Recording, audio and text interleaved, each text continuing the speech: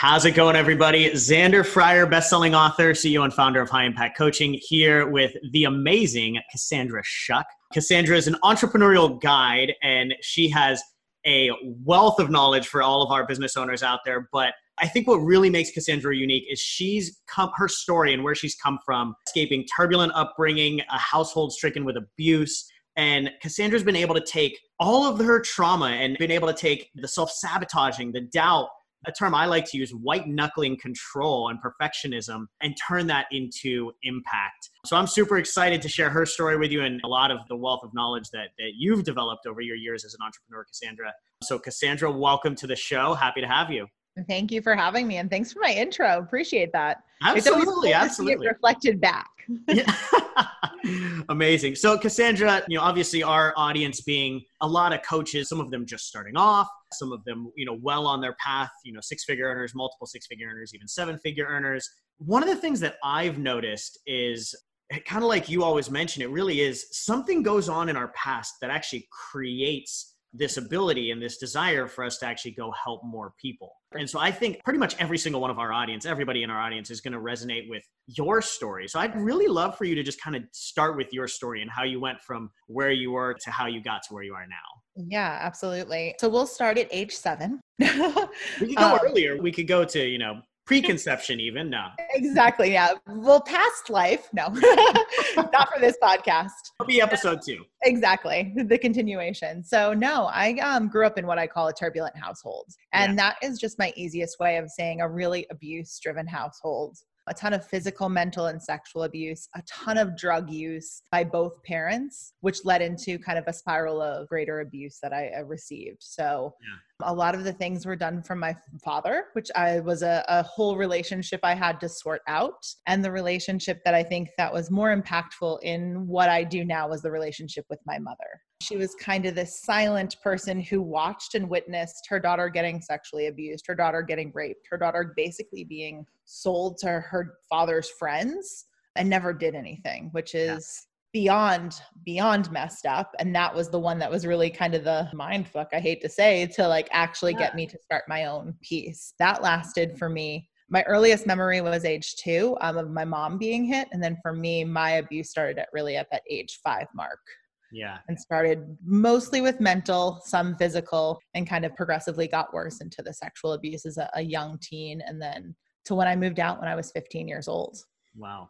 And I think, it's crazy to me too. And I think being in the coaching space, we hear about this more often than we want to. Exactly. And first, thank you for just being open to sharing this stuff, because I think this is a lot of the stuff that a lot of people are not willing to be vulnerable enough to really talk about. But like you mentioned, we hear it more often than we want to, because it is prevalent out there. 100%. Yeah. Yeah. And it's funny because I always felt isolated and I always felt super alone, that I was the only one that this happened to. And the more that I speak and the more that I share my story and the more that I'm on stages and podcasts and platforms, I get hundreds of both men and women saying, yeah, me too. Yeah, that was my life too. Yeah, that was my childhood too. Maybe it wasn't necessarily a father, but it was an uncle or a relative or a whomever. Yeah. We hear it so often, and especially when you get into the personal development entrepreneur world now. Yeah. And it's interesting because I think there is something around that. There's something around, a lot of the trauma that we've gone through as young adults or even as kids,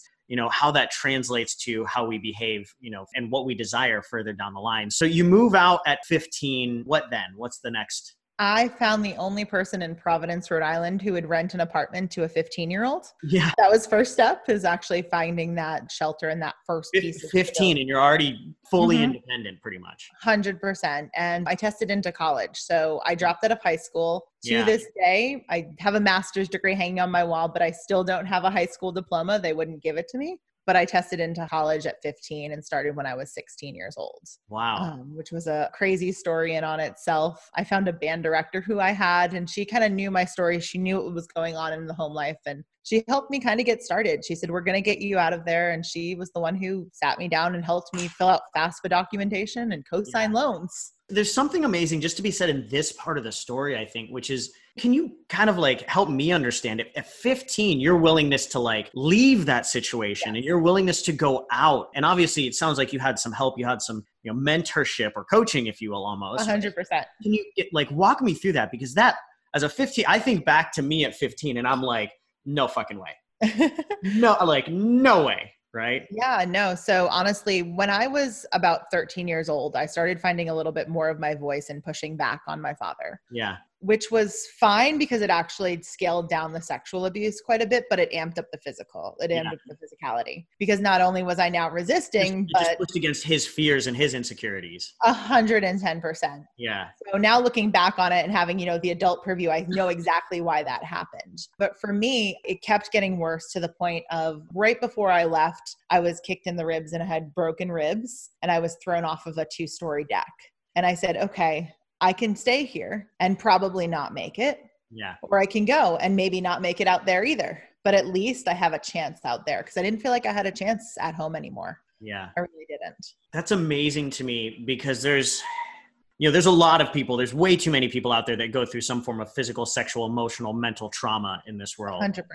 There's a lot of people that don't as well. But I think one of the things that I find incredibly motivational is that every person, no matter where we're at, no matter what we're going through, no matter what's going on in our life, what hand we were dealt. Exactly. We were given the opportunity to choose. Mm-hmm. We were given the opportunity to choose. I can continue on a path or I can do something to change it. And you were basically just like, screw this, I'm changing it. Yeah. I mean, honestly, I didn't see any other way I didn't see there sticking there for another 2 years and surviving through that, to be honest with you. Either both from he could kill me or I don't want to be here anymore. Yeah. And that's a scary place to be. Yeah. It's like he could kill me or either way, I don't want to live this life. Exactly. 100%.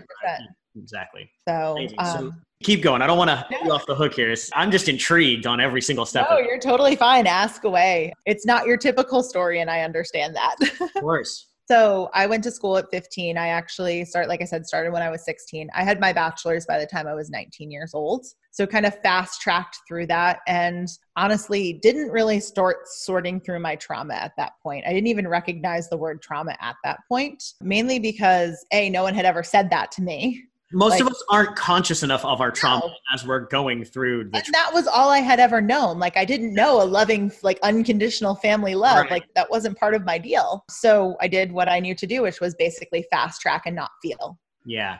So I did that all throughout college, into a first marriage, and then out of rather quickly as well by the time I was 22. Yeah. And I think that's another problem that we see in entrepreneurship, right? It's running essentially a lot of entrepreneurs are running from something rather than running 100%. To something, right? And they achieve what a lot of people might see as a success on the outside. But, we use the term white knuckling or the grit your teeth. I call it let's fucking just do this, right? I can get it done if I put my mind to it. And I mean, I feel like that resilience is a great piece to have, but the pendulum swings sometimes so far that it's unhealthy. 100%. 100%. Yeah. So, on paper at 19, I had, a really good paying job. I bought a car. I was starting to establish myself. So it didn't look bad on paper. Getting all the things that everybody says look successful. Exactly. And crossing off the dots, okay, I got a job with a 401k and a health package. And I'm doing pretty good. Oh man, tell me about it. You're starting to bring back my trauma from working at Cisco and Hey, I was in the tech space too, right there with you. I was in tech and automotive. So amazing. Yes, I get that. So you're fast tracking, you're white knuckling, 22 years old, you're starting to make some good money, but you've at this point kind of worked your way into and out of another marriage. Yes. You're starting to learn a lot of life lessons, I'm sure. I got a lot of life lessons by 22, to be honest with you. I realized that I had married someone who was exactly the same as my father. So that abuse cycle just went right back into it of, hey, I was comfortable with it. It's what I knew. I didn't know anything else. Right. And I had a big wake up call when I was 22 years old. I had a stillborn. Yeah. And that was kind of my rock bottom, so to speak, where it was no longer circumstances that were happening to me. It was something that was mine that was taken away. Something else. Yeah. So that's really where I kind of paused, stopped, and I was like, okay, this shit's not working. Like, I need to figure out something else because I can continue. I can go get another job and get another, like, I can figure things out and keep hustling through it. But I noticed the pattern at that point. So that was the moment that things changed? That was the start of it. I would love to say like, oh yeah, I got. Yes, I always joke about, like we all have our rock bottom moment. 100%. But some of us have to hit 22 years of life. Yeah. Some of us have to hit rock bottom and then we have to bounce a couple of times before we realize that we're at rock bottom, and then we can go up from there. 100%. Yeah. Yeah. Yeah. So if you would have asked me before my loss and before my stillborn, I would have been like, oh, it's because I'm in an abusive marriage. There's a nice rock bottom. And then it was, loss of job. And then I bumped there for a while. Yeah. 100%. So what then? So honestly, then I started looking at everything in my life. The first thing was my marriage, which was crumbling, and he was cheating on me, had someone else pregnant, whole crazy story. But then I looked at like, well, what else isn't working? What else doesn't feel good? Where else? And I started actually doing some really deep personal development work in the yoga space, was kind of my intro. Yeah. And I was like, where am I wearing? We call them in masks in yoga and in shamanism, but I'm like, where am I wearing these? Who am I like acting out that like I don't want to be? Or for me, it was, I would dodge any sort of family conversation with like anyone because I didn't want to relive that past. So I'm like, where am I not even having those authentic conversations? Yeah. And then it was slowly dismantling and slowly unraveling kind of this fortress and barrier that I had built up against myself of what I thought would be success, of what I thought would be comfort, and honestly, what I thought would get my parents like stamp of approval and love finally. Yeah. So that's crazy. Yeah. Super easy. Yeah. So, right? Well, quick question for you. By the way, when did you start as an entrepreneur? So I started originally when I was 7 years old. Okay. So I had a jewelry company where I had people making jewelry, selling it to me, and then me wholesaling it at 7 years old. Yeah. And that was actually really decent. It was honestly till about I was 10. And then I realized as my abuse was picking up, I was depending on my dad a little bit too much and stopped that. But I always had that entrepreneurial like itch. It was already, there was something there for you. Yeah. Yes. I started my agency when I was 22 years old. So right after the loss. At the end of the loss, at the end of the marriage, that's when you started your agency. Yeah, that's when I started my agency. And that's when I started my work with, I do labor and bereavement doulaing. Yeah. So women who have lost, miscarried, infant lost, stillborn. That's when I started that too, because I was doing all of this alone. Yeah. When you don't have that traditional family system and, your marriage is crumbling, like you do a lot of stuff alone. And I was trying to avoid that at that point as I was like, okay, if I had to do it alone, let me see what I can do to not have others. Yeah. I don't want anybody else to have to go through that. Exactly. Amazing. So 22 years old, you've had pretty much a lifetime, maybe several lifetimes worth of experience at this point. You start your agency. Walk me through the first stages of your agency and really getting it up and running. What was the vision? What were some of the big mistakes you made and what really helped it get going? Yeah. So the first version of the agency, I actually had a marketing agency for yoga. I was into the yoga space at that point. So I was like, okay, I'll work with yoga studios. It's a comfortable thing. The problem is there's not a lot of money in that. Yeah. And you kind of hear all the things now. I laugh because everyone's like, I forget a couple of years ago, it was like, niche down, niche down, niche down. And I'm like, yeah, I've been there. I've done that. It didn't work. So like, we need to talk. There needs to be a little asterisk next to the niche down. Oh, I love that. One of my favorite things, I hope everybody's listening to this. One of my favorite things to tell people is like niching down is not enough. You can niche down to the wrong. 100%. Like you can't just niche down. Exactly. So I niched down too far. And this was before that trend was popular. And that's really what I did was started web design, logo design, graphics for yoga studios and did some traditional marketing. I had a background again of being in the tech space. I was really lucky to go to school in Boston right around the time Facebook was starting. So I had an internship there, did some coding there, worked at Google when Google was a baby. So kind of had a nice tech suite and background. And when I was 22, I decided I wanted to do it for not who I was doing it for, but for myself and who I chose to work with. Yeah.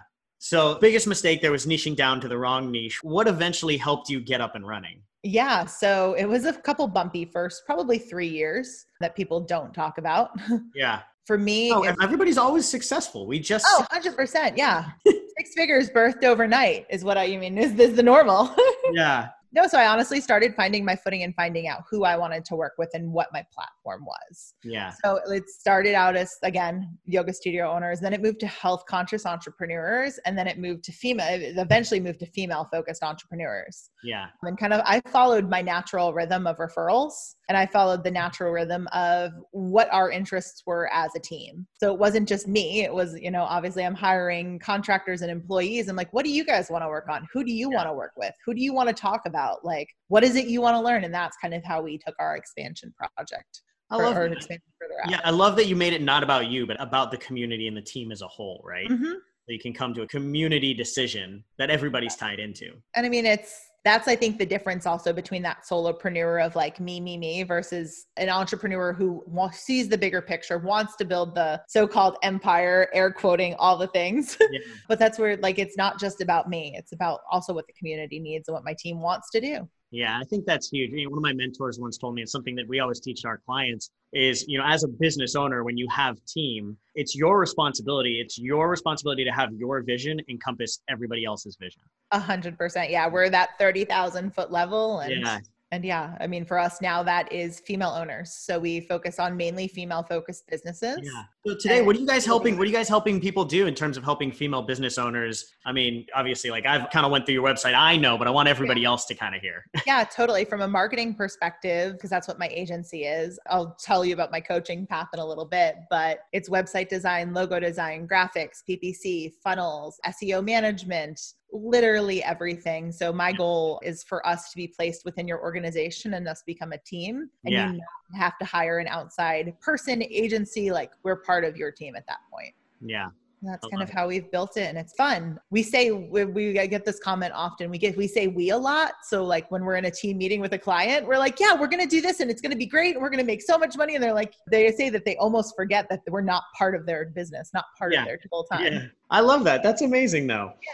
So I would love to, in terms of what you guys are doing, and obviously I really want to dig into this because I think this is important, the intuitive business model. Yes, right? yes. So this is a topic that I find fascinating because obviously as an entrepreneurial coach, a coach of coaches, I personally am a very masculine energy. Yes. Right? And not overtly masculine. There's like the Gary Vaynerchuks that are just batshit crazy, like hustle, hustle, hustle. I'm definitely not that, but I'm definitely more of a masculine energy. Mm-hmm. And a lot of our clients are, some of them are more masculine, a lot of them are more feminine, right? And when I say feminine and masculine, I'm not necessarily saying men versus women, because we have men that we work with that are more feminine energy. It's just a different type of energy.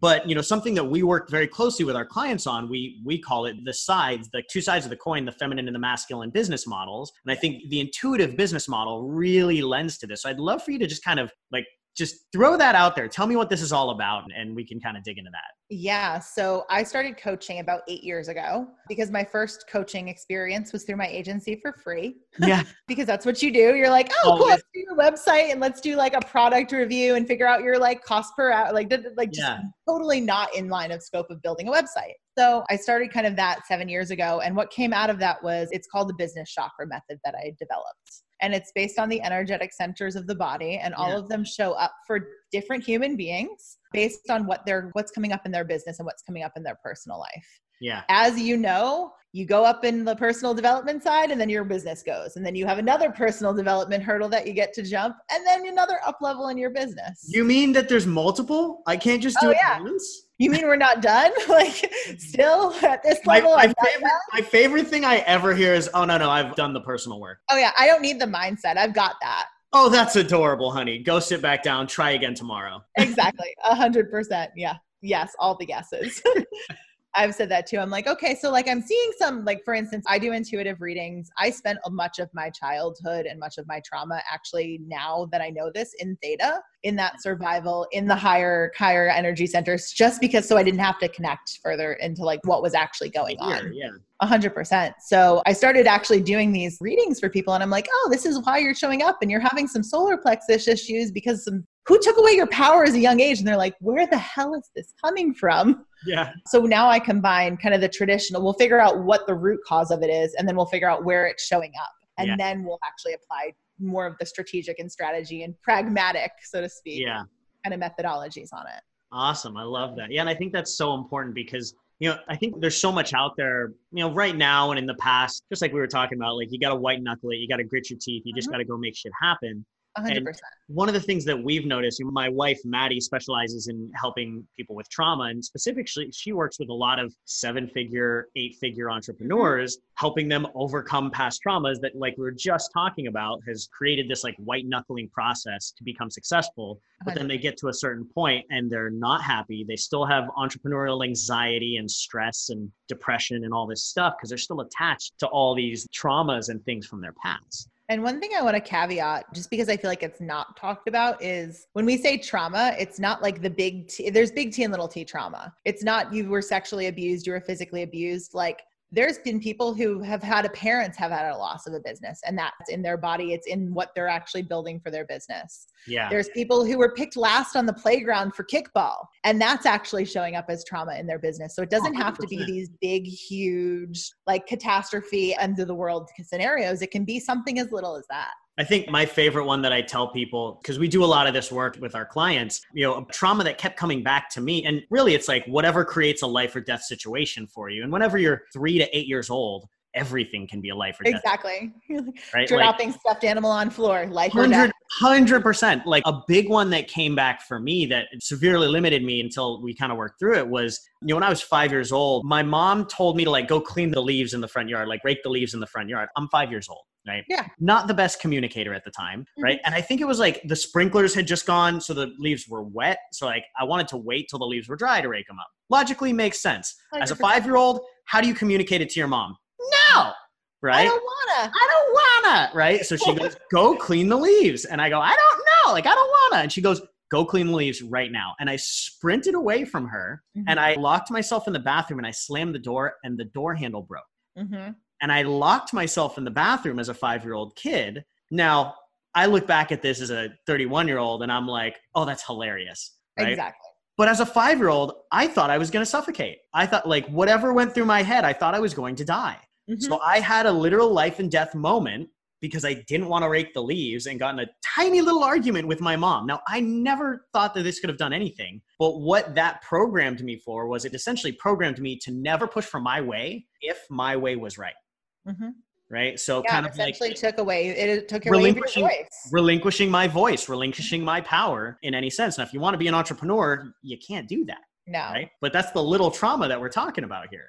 Exactly. And it's those things that add up. It's death by 1,000 paper cuts. A ton of them. Yeah. So there's so many times where we're like digging through and they're like, I didn't even know I remembered that. And I'm like, yep, that's what happens. But then they see how it connects. Like, for instance, this one girl I'm working with right now, it's her dad's loss of a business that's affecting her business. Yep. He lost his identity, the family lost their identity, and she lost hers. Yeah. So she's worried if she's successful, what's going to happen and how is that going to be taken away from her? She's going to lose that, and eventually it's going to happen to her kids too. Exactly. Because she has 2 young kids. So exactly. She's doing that. She's basically, now we're digging through and doing generational work as to like, how is that showing up not only for your business, but for your life, for your marriage, for your parenting. For every other area. Yeah. Everything. It's a spillover effect. Yeah.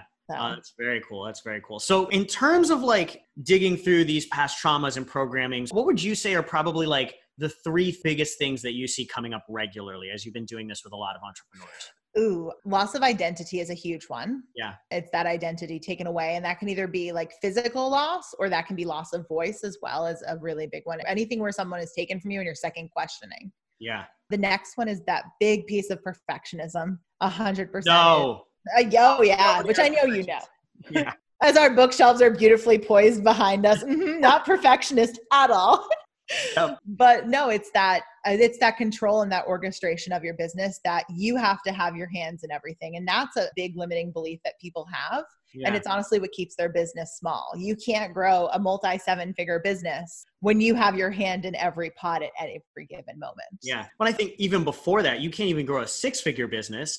No. If you want the first product to be perfect, the first product will never be perfect, right? No, it's funny because I look at some of the old, which I'm sure you do too, like, or the old websites or the old, way you used to coach. Like, this is a disaster. Like, this is an abomination. If I had this right now, I would blow it up. Yeah. Or like authors, like your first book, I'm like, like, don't even go to page 72. Like, just don't go there. Yeah. I think an important thing for us to realize too, it's like, what allowed Cassandra to get to this point is you had to go through version 1. 100%. Go through version 1 and version 2 and version 3 and version 4 and keep moving that forward. So you have loss of identity. Yes. You have and perfectionism. And what would you say is number 3? So the third one that's coming up for a lot of people is just not trusting self. Yeah. And I think that I'm seeing that more as an amplification of the current climate because they don't know what's going to go on. Because it's unclear. Yeah. 100%, which is justifiable, but they don't trust themselves to actually follow their intuition and follow what guidance is coming through or that they'll even be successful based on outside circumstances. Yeah. It's really interesting you bring that up because I was having a conversation in a mastermind a couple of weeks ago, and we were talking about how there's 3 different levels of successful people. Mm-hmm. And it was all dictated by their what's referred to as adaptation energy, if you've heard of that, your ability to handle adaptation in specific situations, right? Exactly. And so there's basically the unsuccessful, which fear change and fear adaptation, in every way, shape, and form, right? Change and adaptation is scary. So whenever things are turbulent like they are in, the present economy for the last 3 months or so, right? There's a lot of fear coming up for a lot of people. And majority of these people have been relatively unsuccessful in the past. And unless they change something, will not be successful in the future. Exactly. Then there's the middle level, which is the people that are okay with change. They're somewhat confident. We could kind of call them like the middle class. They're going to be okay, but it's still uncomfortable for them. It's not the best. Still a little rocky. And then you look at the top tier of people that are wildly successful. Mm-hmm. And what it is they have an adaptation energy that's not only okay with adaptation and change, it actually seeks those types of situations. Exactly. It seeks them as opportunity, not as fearful for loss. And those are the people that end up being the world changers, the thought leaders, the 7, 8, 9-figure business owners. It's the people with the adaptation energy that not only handle it, but actually seek that. It's so funny when you say that because we had a conversation in the beginning of COVID with one of the small groups coach. And she's like, well, what's going to happen? I'm a photographer and it's not going to work because people can't do shoots and it's not close enough. I said, and she's like, aren't you worried owning a marketing agency and everyone pulling back? And I'm like, I also own a cookie company. I have 700 pounds of flour in a shop. I'm like, and I can learn how to bake bread. Like shit really hits the fan. Like I'm going to be selling bread out my porch. I will make shit happen. I will make it happen. I will be okay. I will survive. Like everyone's buying stuff at the grocery store and I'm buying like a garden. I'm like, I'm going to get some seeds just in case. And worst case scenario, I have kale and zucchini and broccoli in the background. Best case scenario, I have kale, zucchini, and broccoli in the background. We're good. We're golden. And it's funny because it puts it into perspective though, as to like, if you have that confidence and if you have that knowing that you will be good no matter what, you're unshakable. You are literally unstoppable. And that's that resilience that actually births that large business and that can grow and sustain that. So question for you, do you think the reason you have that is because of what you've been through in the past, or how did you personally develop that? Yeah, so it's 100% because of my past. Yeah. But I'm not special. Everyone has things that they've overcome. Yeah. And everyone, like once you start identifying those badass things that you overcame and that like COVID is not a thing, like it's not a huge deal. You're like, okay, it's just another blip when I look back at 5 years ago. Like same with some of the big things that have happened too in the business and economy. Like I lived through 2008. Yeah. Hello. Like I graduated college around that time. Like I've witnessed that. This isn't my first rodeo with this shit, guys. I know. I'm like, oh, recession. Okay, cool. We got this. So for me, it was interesting because I have so many different lines of revenue and businesses that I'm like, I wonder which one is actually recession proof. Yeah. But it was more of a curiosity versus a fear. Yeah. And that I think is I think that's the way you always have, like when you have, and this is a taboo word, but I'm going to use it. When you have true faith that you're going through the right direction and the good things are going to happen. One of my favorite quotes from Byron Katie, she always says, everything happens for me, not to me, right? Exactly. When you have that faith that it's all going to work out in the end, I think maybe I just watched too many Disney movies growing up. I don't know. But when you have that faith, you don't become fearful. Like you just mentioned, you actually become curious. Yes. You're just like, I wonder what's going to happen. Like, this is a fun little roller coaster that I'm going to watch what's going on. Obviously, I'm trying to help things to go the direction I want them to. Absolutely. You're not just going to sit there and be total witness. Yeah. But I mean, there's only so many things you can pull in, so many levers you can pull in, so many things you can orchestrate. And then up to that, it's not in your control. It really isn't. As much as, we love to make it seem like it is. Yeah. This is amazing. I feel like I could kind of keep talking to you for another hour, but I do want to be conscious of time. So I do have a couple of quick last questions for you. And Totally. I think, we may need to bring you on for a second time when we get some time. Yeah, I mean, we said that the first part. We said, yep. But we'll go past lives next time. Exactly. So for a lot of our coaches and our entrepreneurs out there, what would you say is the number one biggest tip you would give to any starting entrepreneurs? So the number one thing that they should do, and then the number one thing that everybody should avoid doing when they're starting as an entrepreneur. So I'm going to start with the avoiding. I would avoid asking everyone else's opinion. That is the biggest thing that I definitely did at first. I was like, how do you think about this? What do you think about this? Do you like it? Do you like this color logo? Do you like this font? And I didn't actually know what I liked. Yeah. So that would be the first thing that I would say 100% avoid. You can have a few trusted, close compadres and friends, but don't blast it out to the whole world and to all of social media. Do you like logo A, B, or C better? Make it about you and what your business is first. And then what I would do is get really, really clear on your intention. And it's going to sound overplayed, but your why. Mm-hmm. Because if you don't have that deep connection. There's a reason it's overplayed though, right? I know. But if you don't, I've been there. If you don't have that deep connection and that deep conviction for your business, why are you doing it? There is no reason. Yeah. And then when things like COVID happen, you will use that as an excuse to go do something else or to say it's not working. You're not going to make it. Exactly. Yeah. I think, one of the things that I always tell everybody, everybody gets into the entrepreneurial world because they envision the life of sipping Mai Tais on the beach and their Stripe account just bring. Exactly. Right? But you're never going to make it if you really don't have the guts, the commitment, and the deep why behind the whole thing. So yeah, those are my two pieces. I get a little bit deeper on the why because I think social entrepreneurship should be a valued part of almost every business. Yeah. Because that's the why that sustains. So that's kind of my next little asterisk is I would also take a look at social entrepreneurship. Yeah, I love it. Awesome. Last question for you. All right. We clearly have great taste. We have matching bookshelves and matching plants behind us. On both sides too. On both sides. We did not plan this. What's your favorite book on your bookshelf right now? Ooh, I just got rid of most of the books on the bookshelf. I would say, actually, I'm doing a book review right now on this amazing book. It's not business related. It's called Mary Magdalene Revealed. Yeah. It's the first apostle, her feminist gospel, and the Christianity we haven't tried yet. And it's basically the Bible told from a female's perspective. And it's amazing. That's awesome. Yeah. Amazing. So I, again, combine that spirituality and that business and that religion all together. So it's been my jam lately. I love it. This has been super helpful, Cassandra. I think a lot of people out there are going to get a ton from this. Where can people learn more about you? Where can they connect with you and see more about your programs, your marketing agency, and your business? Yeah. So everything is CassandraShuck.com for myself. You have links to my podcast, blog, Instagram, programs, one-on-one, Voxer, all the things. Yeah. And then Tola Marketing is my marketing agency. Beautiful. So CassandraShuck.com. We'll make sure that we've got some links in there. Thank you so much for being on the show. For everybody out there in podcast land, if you want to catch these interviews live, make sure to go to xanderfryer.com/FB group. And for everybody else, thank you for joining. We'll have some more interviews coming for you next week. Thank you so much, Cassandra. Thank you for having me.